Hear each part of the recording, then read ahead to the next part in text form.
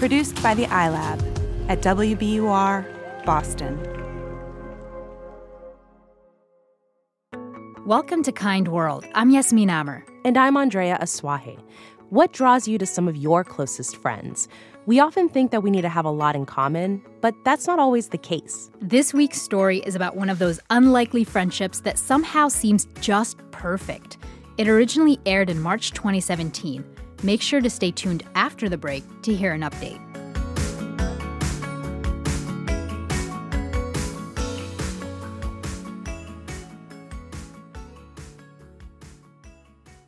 Today's story is about Dan Peterson, who lives in Augusta, Georgia. For years, Dan and his wife were inseparable. My wife, she was an angel. They met late in life and did everything together. She drove him to work every day, and he ran errands for her business in floral design. I've always been a bit of a loner. So we had each other. We just devoted ourselves to each other. I had it all figured out that I was going to die first, and so that's no problem. And then all of a sudden, she was in the hospital for 35 days.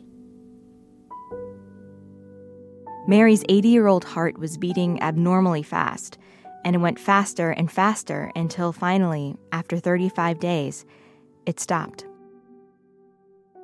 Dan sat next to his wife's unresponsive body for hours, trying to come to terms with his new reality. As days turned into months, Dan didn't know what to do with himself. He spent a lot of time in his garden, remembering his wife's favorite flower, white roses.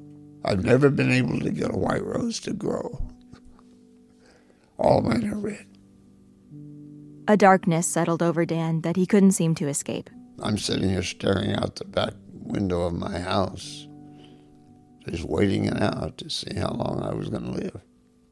I felt like about all I had left to do was get in people's way. 6 months later, on dreaded grocery run day, Dan felt particularly depressed. I hadn't shaved for a couple of days, and I hadn't had a haircut probably for 3 months, and didn't really give a you-know-what about anything except, well, what do I do tomorrow? Watch squirrels? He was furrow-browed, and he didn't look like the friendliest man. As a mother of 7, Tara Wood was all too familiar with the grocery store. Today, she had her 4-year-old daughter, Nora, along in the shopping cart. And all of a sudden, I come to the end of a hall, or an aisle, and here's this little girl, and she's sort of bouncing up and down and pointing at me. And she said, "Hi, old person. Today's my birthday." And I'm thinking, oh, yeah, I didn't quite know what old person she was talking to. But then she kept pointing at me. I thought he needed a friend because he was sad. I really wasn't in a good mood. But then when you have a little girl bouncing up and down and being so happy to be alive, you sort of change. It sort of made my day that day, frankly. He said, "Well, hi, little lady. How old are you today?" The two chatted briefly, and then both carts went their separate ways. 30 seconds later, she turned around and said, "Can I take a picture with that old man for my birthday?" I encourage my children to talk to strangers. I mean, not leave the park with strangers, but I don't want my children to be afraid of people who look differently than them. So Tara doubled back, and the 81-year-old and the 4-year-old posed for a photo. Nora asked him for a hug.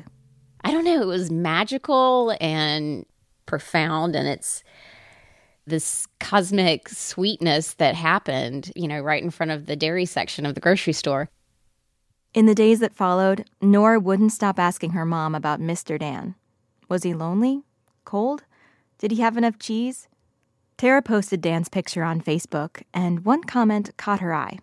A woman wrote that she knew the man in the photo, and she said it was the first time she'd seen him smile since his wife died.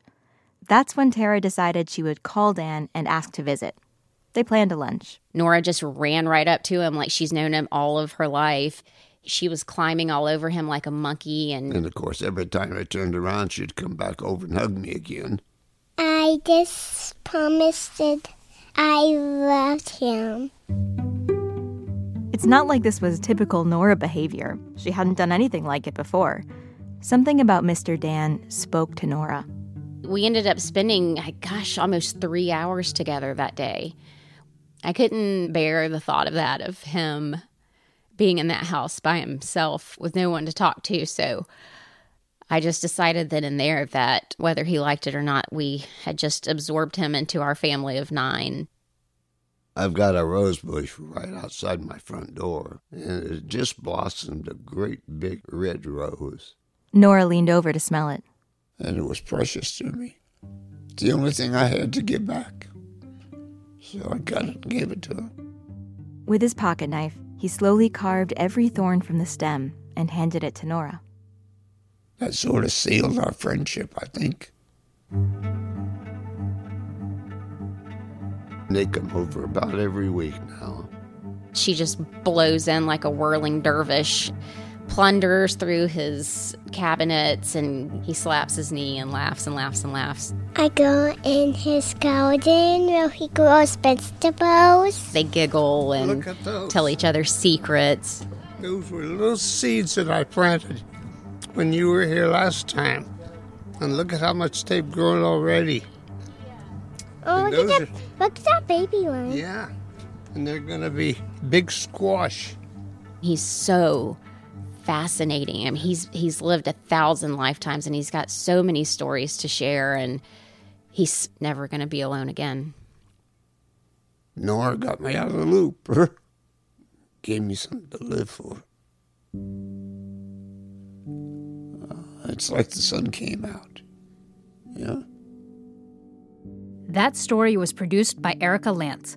We'll have an update for you on Nora, Mr. Dan, and Tara right after the break.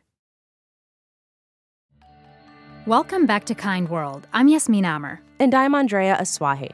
Yasmin, this is one of my favorite Kind World stories, and I've been wondering how Nora and Mr. Dan are doing. So I'm really excited about this update. Me too. So let me start by introducing you to the older, wiser 6-year-old Nora Wood.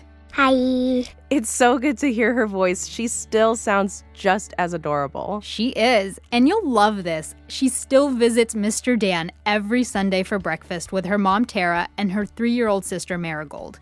Mr. Dan is 84 years old now, but this is how old Nora thinks he is. 42. And she cracks me up. And despite the age gap, they're still friends. Yep, almost 3 years later, she's still drawn to him. Because he's funny, I get to draw, I get to do puzzles, and he's really sweet. I like when he tells me all about his childhood when he was little. And as you can imagine, Mr. Dan absolutely adores Nora and her sister. It's really still a very pleasure to me when those children come over. It really is.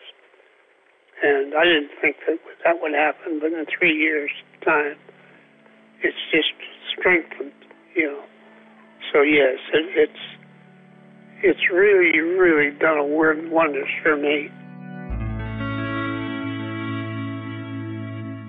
I'm so curious, Yasmin. How do they spend their time together week after week?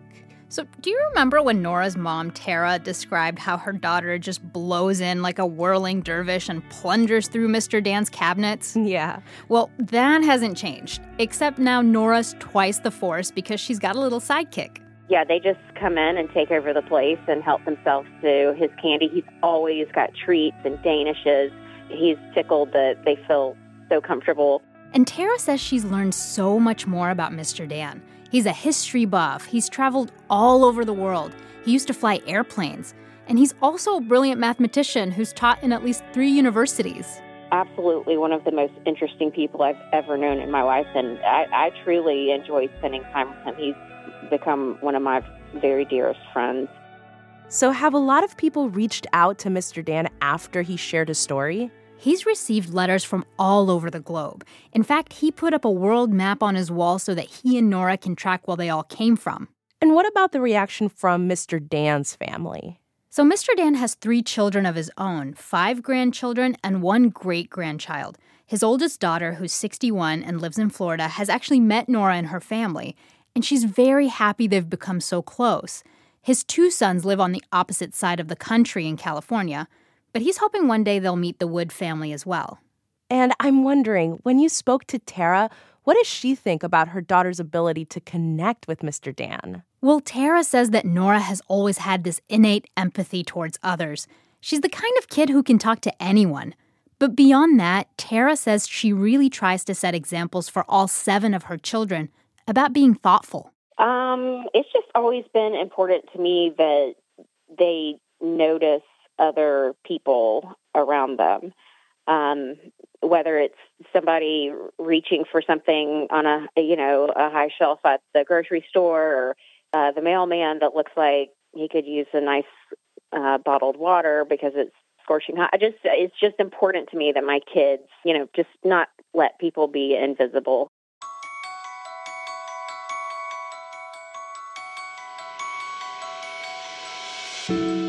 Kind World is a production of WBUR, Boston's NPR station. Paul Vaitkus and Matt Reed do our sound design. Sabrina Delmonico is our intern, and Iris Adler is our executive producer. I'm reporter and producer Andrea Asuaje. And I'm reporter and producer Yasmin Amer. Kind World listeners, this is the last episode of our current season. We'll be working on some new episodes for the fall season coming up in October. But in the meantime, we want to make sure that your summer is filled with compassion and kindness. So look out for some bonus episodes in our feed. And as we keep working on those new episodes, we'd love your help. Send us an email telling us about the profound act of kindness, big or small, that's changed your life. Email us at kindworld@wbur.org and keep in touch on social media. We're on Facebook, Twitter, and Instagram at WBUR Kind World. Thank you so much for listening to and supporting us. We're already so excited for what's to come. Take care and see you soon.